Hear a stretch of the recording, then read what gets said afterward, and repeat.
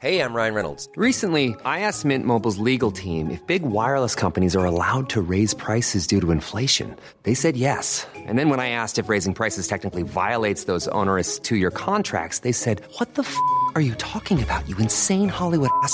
So to recap, we're cutting the price of Mint Unlimited from $30 a month to just $15 a month. Give it a try at mintmobile.com/switch. $45 up front for 3 months plus taxes and fees. Promo rate for new customers for limited time. Unlimited more than 40 gigabytes per month. Slows full terms at mintmobile.com.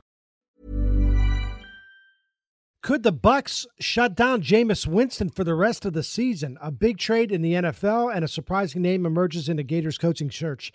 All that on this edition of the Rick and Tom podcast. We are Rick and Tom. Tom Jones, Rick Stroud, Tampa Bay Times. Thanks for listening. Hope you're subscribing, telling your friends to subscribe. You can find us on iTunes and Google Play and wherever else you get your podcast. You can also hear us on TampaBay.com and on SoundCloud. We're here every day. And now, a couple of days removed from the Bucs' abysmal loss to Carolina on Sunday, and all the questions now as they head into this week getting ready for New Orleans revolves around the status of quarterback Jameis Winston, that wonky shoulder of his. Rick, you wrote about it in the Tampa Bay Times and on TampaBay.com. The Bucs, they have a job to do here, keeping a close eye on Winston going forward here, right? Yeah, they do, and I mean they've kind of been keeping an eye on him, but in this case, he had a great game 2 weeks ago. I say great game, he had a great half at Buffalo after the injury. He didn't practice until Friday of that week, and then they kept the same routine last week, and yet we saw him go out there on Sunday and miss some throws. Now, it was windy. Dirk Cutter has said that there's no way to measure that. How much he was affected. I mean, it was the exact same as the week before, and I believe that Jameis played one of his better games against Buffalo, and it was exactly the same as that. So, how do you put a measurement on that? I don't know the answer to that. It was a poor performance by Jameis and others, obviously. And the feeling is at One Buck Place that they would like to see him practice on Wednesday, and he hasn't done that. Now, nothing's changed with the injury, so it seems to me if the last 2 weeks, the trainers or doctors said, hey, no throwing until Friday, I'm not sure what would be different about this week unless it's calming down somehow. Right. Although we've been told that he's taken some hits on that shoulder. Including another one on Sunday, apparently, that enough that Ryan Fitzpatrick was told to get ready for a moment, right? That's right. I mean, Dirk Cutter said that he saw the hit. He saw Jameis holding his arm or his body funny and actually told Ryan Fitzpatrick to get warmed up. And, Jameis didn't come out of the game. He finished the drive. He finished the game. So, I think where this is headed, Tom, and I mean, everything won't be determined until Wednesday. They're keeping an open mind about it. They haven't made any final decisions. And, clearly if Jameis can go, then he'll start. But the feeling is that the timing, he got away with it at Buffalo, but the timing suffered as a result of him not practicing. And that maybe, it's time, at least for a week, to start somebody else that is practicing and see if you can't, get things going. It's not about Jameis isn't performing well. He's the least of their problems right now, frankly, although, again, 3 turnovers, he didn't have a great game. But maybe you take him aside and let him heal up. And maybe you let him get a little healthier so that maybe he can practice every week until that shoulder's in a position where the soreness isn't so much. Now, Dirk Cutter told me there's 3 things. First and foremost is what the medical staff says. I mean, that's for every player, but, Jameis is at the front of the list. And that's a decision they can't make. It's a medical decision. Second is the player. The player knows if he can go or not. Well, I got to believe Jameis is always going to feel like playing. Absolutely. There's very little of him that isn't like ready to go, no matter how much pain he's in. He's a tough guy. And then third, when we watch them practice, if it doesn't look like they can go or it looks like they can't go at a success rate good enough for us to win, we would always hold them out. But we haven't had any of those things. And that part, is subjective, and they'll only know that when he does throw. So I still think that Wednesday is going to be a big day. It's going to be interesting to see, if he can't practice and he can't practice Thursday. I asked, Dirk, well, what scenario? And those were the three he gave me. So he really wasn't clear about their thinking. I just get the feeling that we're getting closer to a time when they might say, you know what, for a week at least, or maybe 2, let's see what happens if we have a healthy quarterback playing on Sunday. I can understand the dilemma that they're facing right now, Rick, for two reasons. One, it was windy on Sunday, and I'm not using that as an excuse, but I watched that game. I was there. We were both there. Cam Newton didn't look good either. Oh, he was terrible.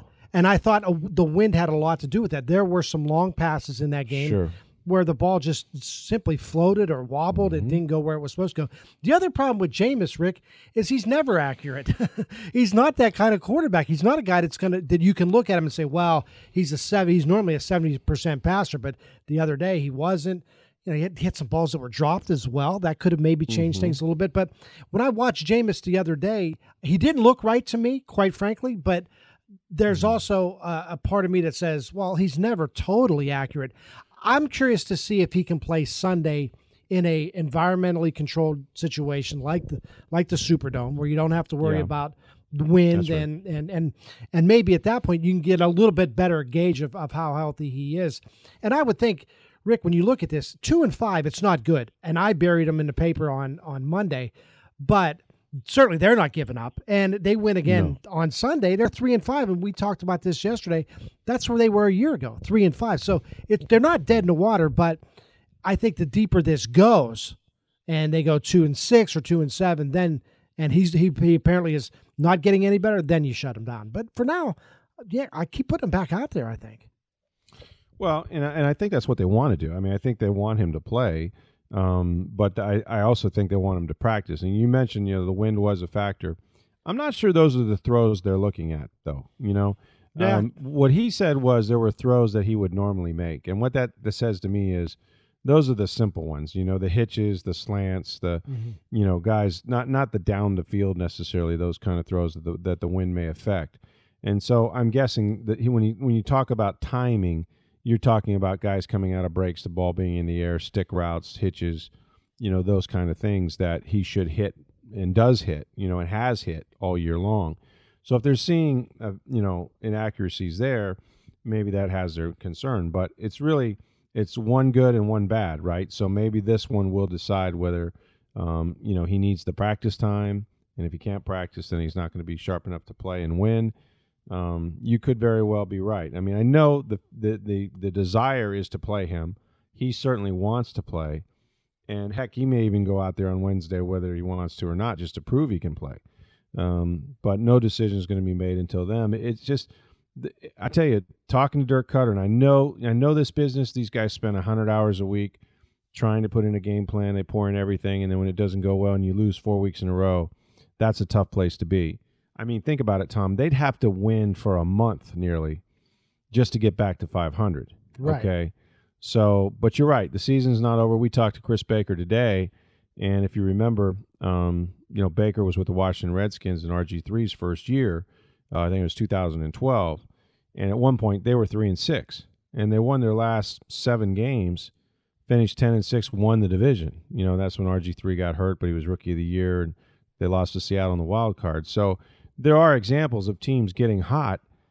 I don't have a good feeling about, the Bucs really playing together and playing this complementary football that they keep talking about. They're not getting turnovers. They're not getting sacks.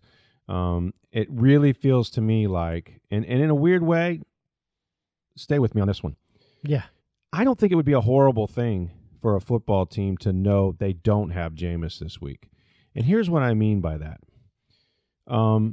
I think that this team has fallen into a trap of Jameis will make a play. It's all on Jameis. If we give up a long drive for a touchdown, Jameis will get us right back in the game. If we drop a pass or we have a holding penalty and it's 1st and 20, Jameis will get us back and get us ahead of the sticks again. He'll make a play. And everything seems to be on the guy, which is why he's pressing at times to make plays, and I think why he did so on Sunday is that nothing was, the running game's not helping him, the receivers aren't always helping him, the offensive linemen certainly aren't helping him. It just seems like, and there's a lot on every quarterback in the NFL, but it seems like there's more on this guy. And so if you removed him from the equation for a good reason, not for one other than we think this will help him stay healthy, for the long term. But the team would know, look, we're playing our backup quarterback. Okay, we can't expect a Ryan Fitzpatrick at this stage of his career to carry us and make all the plays. So we're going to have to get turnovers. We're going to have to do our part running the ball. We're going to have to, find other ways to win on special teams, on whatever we can do, because you know that you don't have this beast at quarterback that you think is just going to, turn it on when he needs to.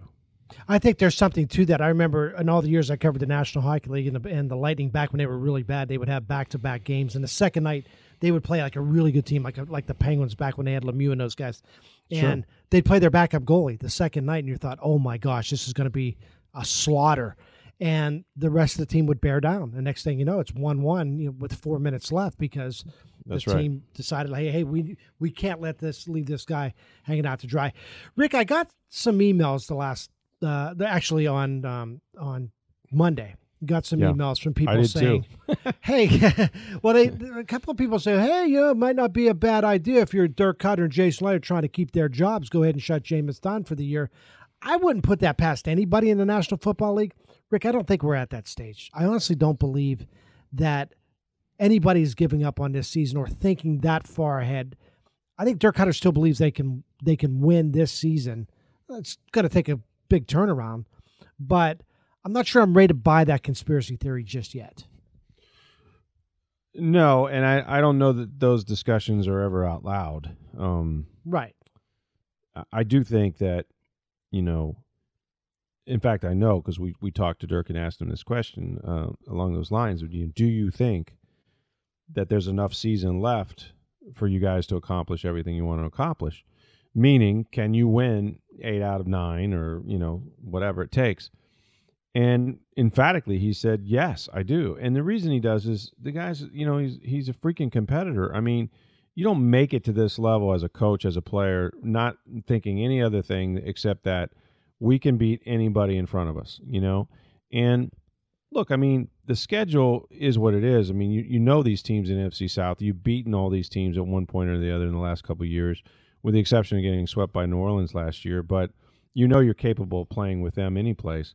And the thing is that you've also got games against the Jets, against Miami, Green Bay without Aaron Rodgers. Mm-hmm. There are no really monster teams short of the ones you're going to play in the NFC South.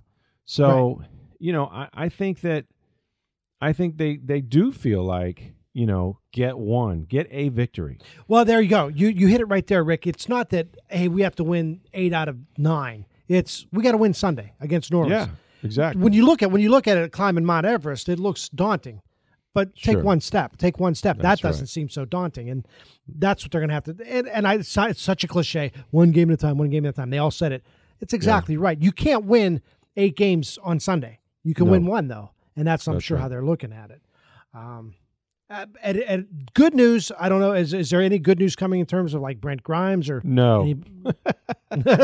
In fact, Dirk Cutter said that Brent is improving, but not sure if he'll be able to go this week. rarely does he announce on Monday that there's concern about a guy who already missed a game that may not be able to play on Sunday. So I think about that for a minute. While the win hurt Jameis Winston and hurt Cam Newton, it helped the secondary with Ryan Smith and Vernon Hargraves. I mean, those guys, look like frickin' Deion Sanders on Sunday because a lot of those balls just weren't competitive. And right. What we know about Drew Brees is what Raheem Morris told me a long time ago, the great Raheem Morris. We want to be our best selves.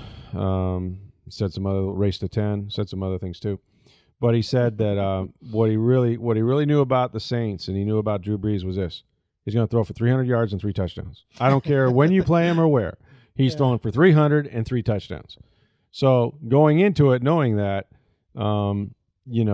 they're not going to have the same kind of game that they had against Carolina. For all the good things, perceived or otherwise, that those corners did on Sunday, it's going to get much, much harder in the Dome against the Saints. The times they've had success against Drew Brees is when they've put a lot of heat on him, a lot of pressure. That game, I believe it was 2 years ago up in New Orleans. Mm-hmm. That sort of sent Drew Brees into a funk because they beat him up in that game, and that's all. And they've had success in the past against Drew Brees at times, even the years they won the year New Orleans won the Super Bowl.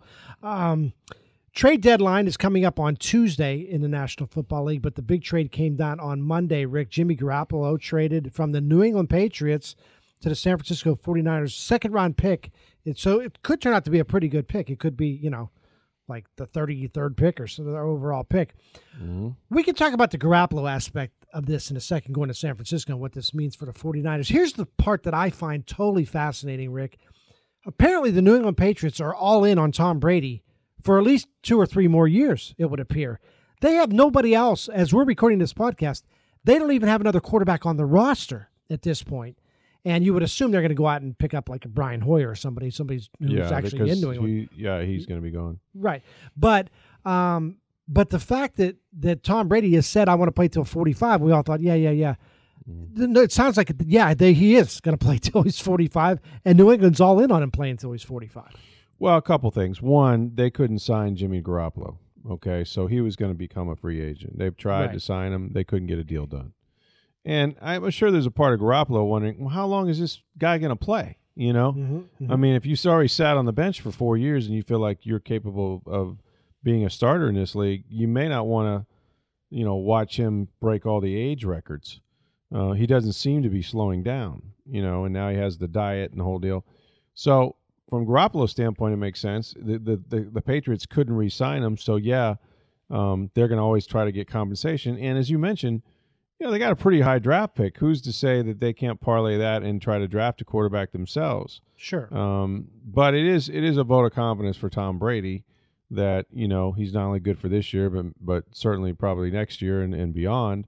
I thought Garoppolo would be the guy, Rick, that sort of forced Brady out to the point where we've always heard Belichick. Belichick gets rid of people a year or two before they're done, and even maybe Tom Brady would be that one of those guys. Still could happen in the next couple of years. They could have franchised Garoppolo. Now, that would be crazy to franchise a backup quarterback. That's a lot of money on a quarterback. It's a lot of money, and all of a sudden you're spending like a crazy money on 2 quarterbacks. $30 million. Yeah. Right.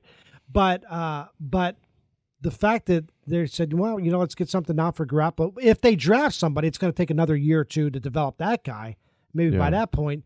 But Tom Brady, I don't doubt that he can do it, though, Rick. That's the thing.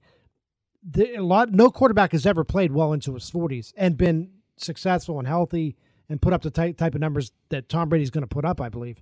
But if there's anybody that can do it, it's Tom Brady. I don't think this is a bad idea for the Patriots to do this, because I have every confidence in the world that Tom Brady will continue to play at an elite level for another 2 or 3 years because he's a freak. I also don't think. I mean, again, I don't think they had a choice with Garoppolo. I just, he wasn't going to sign a contract. So you can watch him walk away for free agency, or you could do this. And the other thing we don't know, and I've often wondered about this, and I think we've talked about it before, is does Brady actually leave the game or go to another team like a Joe Montana did or whatever, even though Joe was nowhere near what Brady's age is right now? I think Joe was 38. But does he leave, or does Belichick say, I'm out too? In other words, will Belichick coach a year, 2 years, any years without Tom Brady? Or does he go when Tom is had enough? I don't think either one cares what the other guy does. That's the sense I get, that Tom Brady's going to keep on playing until he's done playing, and Bill Belichick's going to keep on coaching until he's done. And if it happens to be at the same time, it's merely a coincidence. But Tom Brady, if he wants to keep playing after the age of 42 and Bill Belichick wants to move on to another quarterback, Tom Brady will go somewhere else and play. He's a freak, I'm telling you, and he wants to put up numbers that nobody will ever catch. I think the guy wants to win 6, 7, 8 Super Bowls. I'm also curious, Rick, if either one, as much as they respect each other, if either one would like to go and win one without the other.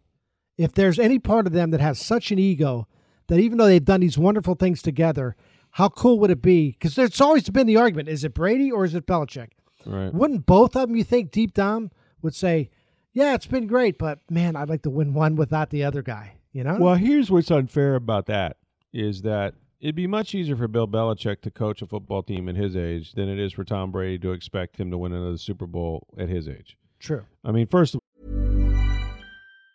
Hey, it's Ryan Reynolds, and I'm here with Keith, co-star of my upcoming film, If, only in theaters May 17th. Do you want to tell people the big news? All right, I'll do it. Sign up now and you'll get unlimited for $15 a month and 6 months of Paramount Plus Essential Plan on us. mintmobile.com/switch. Upfront payment of $45 equivalent to $15 per month. Unlimited over 40 gigabytes per month. Face lower speeds. Videos at 480p. Active Mint customers by 531.24 get 6 months of Paramount Plus Essential Plan. Auto renews after 6 months. Offer ends May 31st, 2024. Separate Paramount Plus registration required. Terms and conditions apply if rated PG. Well, how many guys have won 5? Nobody. Just him.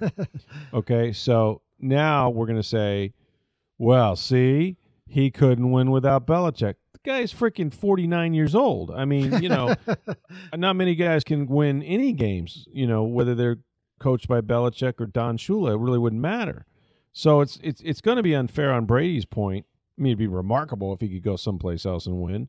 But I don't think that secret sauce is going to be anywhere else, and I don't think by the time he does go away that he's going to have a lot left in the tank, no matter what diet he's on. Although he can handpick the situation, perhaps. He's not going to go to a team that's he's not going to. Well, he's not. Well, my point being, he's not going to go to a team that's like a Cleveland Browns. He's not going to do that. No, he would go to a team that appears fairly ready-made. One quarterback away. Yeah, he might also find himself in a situation. I could see this happening, Rick, where he maybe he retires and then sort of sits on the sideline waiting for Aaron Rodgers to get hurt or Ben Roethlisberger to get hurt and then step into that situation and win.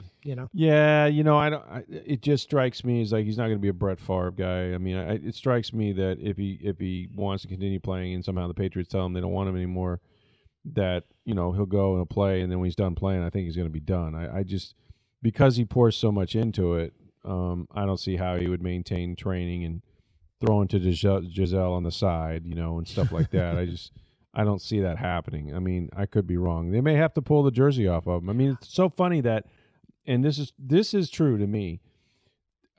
You wouldn't think it would be the case, but I have found in my personal experience that the greater the player, the harder it is for them to ever quit. They never know when to leave the party. They just stay too late. It's almost universal, in my opinion. And we're always the ones sitting there saying, "Why don't you walk away? You got nothing left to play for. Why do you want to?" Right. You walk out on top. Right. Leave now. It'd be and very few guys. Very few guys. Meantime, but as far as Belichick goes, I think Belichick knows nothing else. This is what he would want to do. Somebody once told me, Mike Farber, who was a great hockey writer for I know Mike. For Sports Illustrated.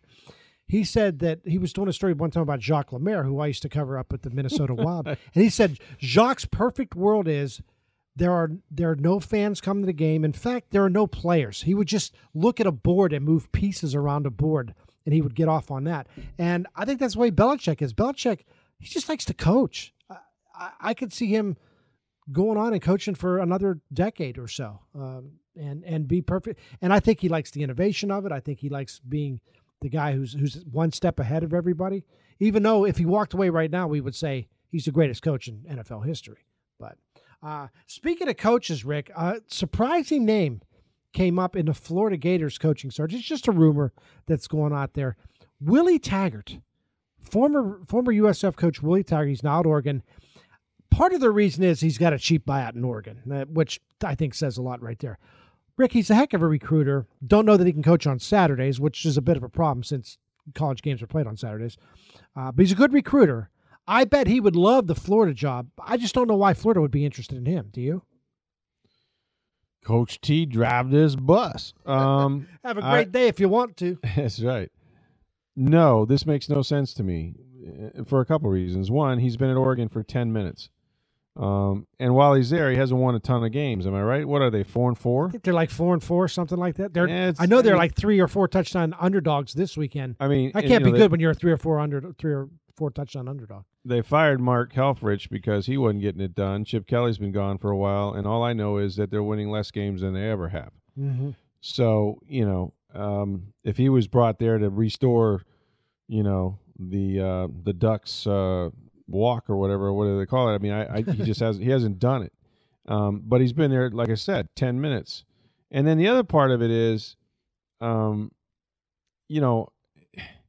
than the fact he's from the state of Florida and he has recruited here, I guess, somewhat successfully, maybe Quentin Flowers being his greatest example,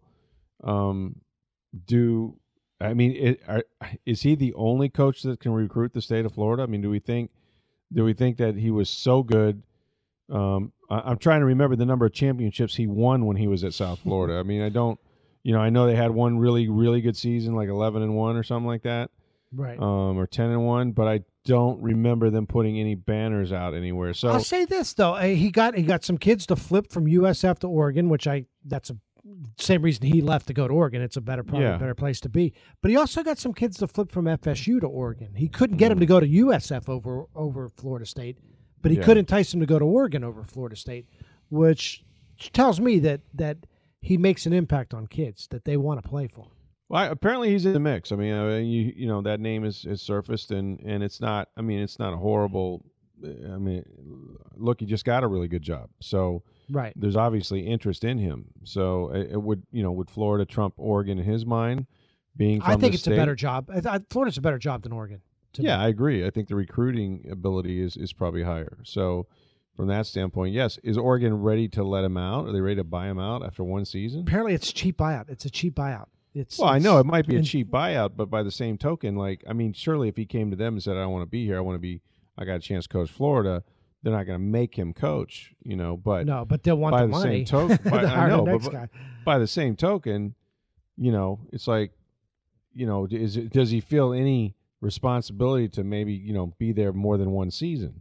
That could what be if they the thing what that if they presents like him? What if they say, well, we like Willie Taggart, that's why we hired the guy. Right. This thing with Florida is going to drag out for a while. There's no hurry unless you want to beat everybody to Chip Kelly, and I'm not sure there are a bunch of people beating down the door for Chip Kelly at the moment. But isn't there a hurry for recruiting? There is, but if you're really interested in a guy like a Scott Frost or Justin Fuente or somebody who's already got a good job, it's probably just a little too early that those guys aren't going to probably talk to you just yet. You might have to wait another month or so. That's right, but and a lot of people will fire their coaches the day after the season or the day of the last game or whatever. But Scott Frost and his representatives know right now. They know today. They do that's a possibility. You know what I'm saying? And you can already be talking to his agents, and you can already be planting the seeds about him coming. I don't think it's going to take Florida long if they wait till the end of the season to have their coach. That's the only advantage to firing McElwain now. Is that you're in the market, and everybody else knows you're in the market for one as well. Right.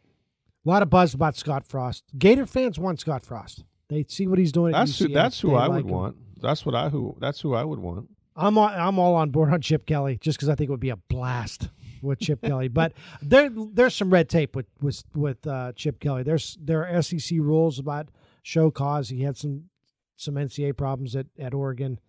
But what's a little NCAA investigation here and there? If you win 11 games, go to a good bowl game, what's the matter? If you ain't cheating, you ain't trying. Exactly. Did you watch it? Have you been watching this World Series? Oh, my gosh. Well, I have up until the point when I realized I got to get up in 3 hours. I mean, can we just... Game 5 ended at 1:39 in the morning. I know. Eastern this time. Is great if you live in Honolulu, you can stay up till 8 or 9. I get the fact that one team is in California and the other one's in Houston, so neither one are in the Eastern time zone. Having said that, you have to start these games so late, and it's such an investment. I get the prime time. I get advertisers want to advertise in prime time. I understand during the weekdays you don't want to play day games, but why not play day games during the weekends? I know that you're afraid to go up against the NFL. You're going up against the NFL anyway. NFL's from 9:30 on Sunday morning until midnight. There was an NFL game on. You were going to run into NFL no matter what. 14 hours of programming, yeah. Right, because there was a London game on Sunday, and then there was a Sunday night football game. So you were going to run into NFL no matter what. Imagine if that game had started at 4 o'clock. It was a 5.5-hour game. It would have ended at 9:30. I still believe that's partly why the NFL is so successful, is that it's played at times where everybody has access to it, including young people. And even the greatest moments in NFL are the Super Bowl. Those games are over by 9:30, 10 o'clock. They start at 6:30. Right. 6:15. And these games, we were going crazy after game one. Like, oh, this is old-time baseball, 2.5 hours. The game ended before the 11 o'clock news. Mm-hmm. Well, that's the only game that's done that. Every other game has gone, and including this one. It was extra innings, I get that. But it ended at 1:39 in the morning, Rick. Who's watching it at 1:39 in the morning? Well, everybody in Houston, and everybody in Los Angeles, which because are two of the four biggest markets in the country. Yeah, it was 10:30 in Los Angeles, but your point is right. I mean, the NFL, everybody's afraid of Sunday, and it's the old line from Concussion where they have their own day. It used to belong to God. Now no one can go up against the NFL. But I mean, I think people would have watched this World Series no matter when they played it. It's been terrific, and now. As you watch all these baseballs fly out of the ballparks, first it was about the heat in LA and, the ball's going to carry. And then, okay, what's your excuse with the roof closed in Houston? But now, Tom Verducci and I guess some others have seen the baseballs, and the pitchers are complaining that these things are all slicked up to the point where these pitchers can't get any bite on their sliders. And these balls, I mean, they're sitting in the middle of the plate for these guys to knock out of the park. I mean, is there any sport? Let me just ask you this question. I'm forgetting Deflategate and all that for a second. Right. But is there any sport where you can manipulate, at least if not the final score, you can manipulate that there is a lot of scoring or no scoring based on the baseballs you hand the pitchers that day? No, there's no other. You can't do it in basketball. The hoop's still 10 feet. 10 feet. The puck's not going to be lighter. The ice could be chunkier, I guess. But that everybody has to play on that. But everybody has to play on it. You're right. My theory on baseball isn't that now the pitchers clearly know more than me because they're throwing the baseballs and they're saying it's like. Well, look at the pictures. But here's the other thing I'll say about the baseballs. I don't think they're being made, but who makes baseballs? Rawlings, Spalding, or whoever makes it? I'm telling you who's making these baseballs. Titleist is making these baseballs. I think they're golf balls is what happened. I think the balls are juiced. Well, I think there's something about that. I mean, you can cut into them too and figure that out. There's guys taking one-handed swings. Springer swung one-handed the other night and hit it into the balcony in left field. It was ridiculous. But it's been fun. I'll give them that. It's been a whole lot of fun to watch. And listen, would it surprise you? And it's funny because everybody was raving about, was it game one that lasted about 2 hours and 20 minutes or something like that? 3-1 game. It was old school. That was a good old fast ball game. But what is the biggest complaint about baseball? It's boring. Is that it's boring, and chicks dig the long ball, and we want to see scoring. We don't want to see 2-1 or 3-2. So here comes these two teams, and the baseballs are suddenly funny, and I find that to just be hysterical and not coincidental. There are certain things I have conspiracies about, and certain things I don't. But I'm telling you, this one smells really, really bad to me. I'm just looking at the balls that are flying. A guy cranks up and catches one, squares one up, whatever, and hits one 1,000 miles. I get that, but when you have guys taking like bad swings and hitting them out, then clearly it feels like something. But it's fine by me because this series has been great. I love these two teams. I love the personalities on both teams. I love the back and forth. That Game 5 was as good a baseball game as I've ever seen. Just a swing and emotion. And you know what's interesting, and I don't remember this before with World Series. Tell me if I'm wrong. I've never you know how you go see a regular baseball game and somebody has a walk-off or something happens and you go, my goodness, they're celebrating like it's Game 7 of the World Series. Every game has been celebrated, every pitch, every home run, no matter what inning it came in, like Game 7 of the World Series. Yes. I've never seen – this is like watching the College World Series almost in terms of the guys on the bench. I mean, this has really been – they are so into every single pitch. The intensity, you can feel the nervousness, you can see just unbridled joy of playing the game and just the take that, okay, watch this, I can top that. I mean, it's just been that to me, watching their reactions is as exciting as anything. Here's the thing, Rick. You covered football for a million years. I've covered hockey for a million years. Those were our main beats. But both deep down, you and I are both baseball guys. That's our favorite sport. And the old school of me doesn't like it. Doesn't like all these guys are jumping around like it's Korea the other day was like you've been there before. But this is not for me. If you're going to attract younger people to the game, I was watching a game with my son who's 20. Yeah. He loves it. He thought this was great and he thought it was exciting. And I started to come around on it. I'm like, you know what? If guys are showing that kind of enthusiasm, that kind of passion, and it's good for the sport, then by all means, do what you want. Celebrate however you want. And you're right. I'll tell you what, Stanley Cup playoffs are awesome. Overtime in the Stanley Cup playoffs are awesome. Oh, it's phenomenal. Having a football team with 2 minutes left trying to drive down the field, watching the end of that Ohio State-Penn State game, Ohio State gets the ball and going down. Those are fun moments, but there is nothing like the tension of a postseason baseball game, and particularly like we saw in Game 5, where every pitch, you're like, this could be it right here. I think it's the best thing in all of sports, postseason baseball. It's just awesome. Yeah, it's been terrific, and I think it's going to go Game 7 because I think that's what Major League Baseball wants. I hope it does, because if it don't, you got the NBA conspiracy here. It's all rigged. Hey, listen. Is there revenue involved? Is anybody making money if they go 7 games? A couple bucks, yeah. Well, I hope it goes 7, because can you imagine a game? I mean, this is a World Series that deserves a Game 7, does it not? Sure, absolutely. This reminds me. This reminds me, and for people who are old enough to remember, the 1975 World Series, which is probably the greatest World Series ever played, at least in our lifetimes. They in that game, that series. Right? Yeah, that series went back and forth, and controversial calls and home runs and walk-offs and all that. This series reminds me an awful lot of that. And that series went 7 games. This one and I hope it does, because there's a decent chance that Lance McCullers, Tampa's own Lance McCullers, would be on the mound for Game 7 for the Houston Astros, which would be totally awesome. But Johnny Holstaff's pitching the next 2 days for both teams. If you get a chance to win Game 6, that's what you try to do. Verlander, right? Yeah. Verlander's going for Houston. The Houston, and I think Rich Hill, I believe, is going for the Dodgers. And you look at that matchup, and you would think that Verlander would have the advantage. But then again, I thought give Spot Kershaw a 4-0 lead like they did in Game 5. I thought for sure that game was over. Well, then they get the slick baseballs, and then they go on the court. There you go. How about the Lightning? Last thing we'll hit on here: the Lightning win on Monday night, 8-5. I'm not sure John Cooper's crazy about this type of hockey, but I could watch it all night long. It's every time I look up, there's another goal being scored. They blew leads. They were up 2-0. They were up 3-1. Then it was 3-3, and then it was next thing it's 6-3, and they end up winning this game 8-5. Although their scoring, Vasilevsky was the first time that he looked a little shaky. Then he gave up a couple of softies overall, but this team's so much fun to watch, man. It looked like an NHL All-Star game. I mean, it's just.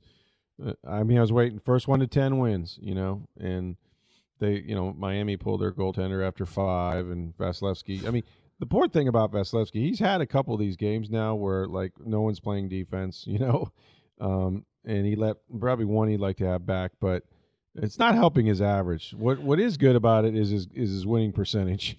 Oh, I'm telling you though, it's really high. This is so much fun to watch. It reminds me, and I'm not going to say they're the Edmonton Oilers of the '80s, but it kind of reminds me that that's how they play, where they leave their goaltender hang out to dry like the old Edmonton team used to do with Grant Fuhr. But I mean, Stamkos is scoring goals, Kucherov scoring goals, Braden Point scoring goals. It's been it's Palat had a goal. Like every guy on the team are like, oh my gosh, there's so much scoring. They're so deep. This is a team. And how many months before the Stanley Cup? Oh, we got another 5 months to go. That's your problem.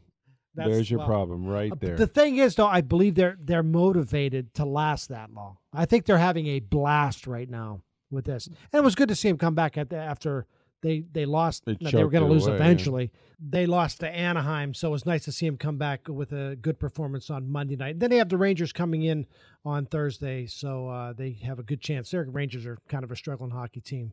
So the Lightning has a chance to keep this hot streak going. So we'll keep you up to date on that. We'll let you know what's going on with the World Series. Of course, we'll keep you really up to date with what's going on with the Tampa Bay Bucks and Jameis Winston and his shoulder as they get ready to play the New Orleans Saints this Sunday. And if anything happens with the Gators coaching search, we'll be on top of that as well. Thanks, everybody, for listening. We're here each and every weekday. You can find us on Twitter at Rick Tom Podcast, at NFL Stroud, at Tom W. Jones. Thanks to our producer, Steve Versnick. Happy Halloween, everybody. Enjoy the holiday, and we'll talk to you next time. Mom deserves the best, and there's no better place to shop for Mother's Day than Whole Foods Market. They're your destination for unbeatable savings, from premium gifts to show-stopping flowers and irresistible desserts. Start by saving 33% with Prime on all body care and candles. Then get a 15-stem bunch of tulips for just $9.99 each with Prime. Round out Mom's menu with festive rosé, irresistible berry chantilly cake, and more special treats. Come celebrate Mother's Day at Whole Foods Market.